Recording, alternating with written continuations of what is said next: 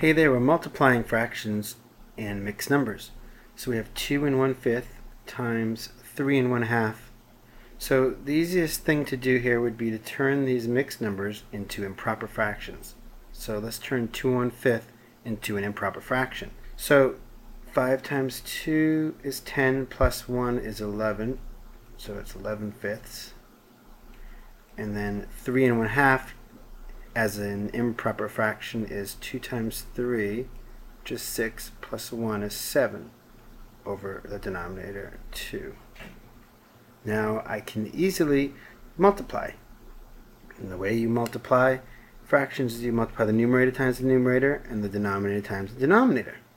So 11 times 7 is 77, over 5 times 2, which is 10. 77 tenths, let's put it in simplest terms. Let's take 77 and divide it by 10, and we get 77 remainder.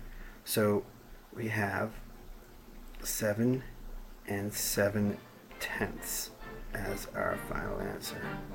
That's it. Thank you.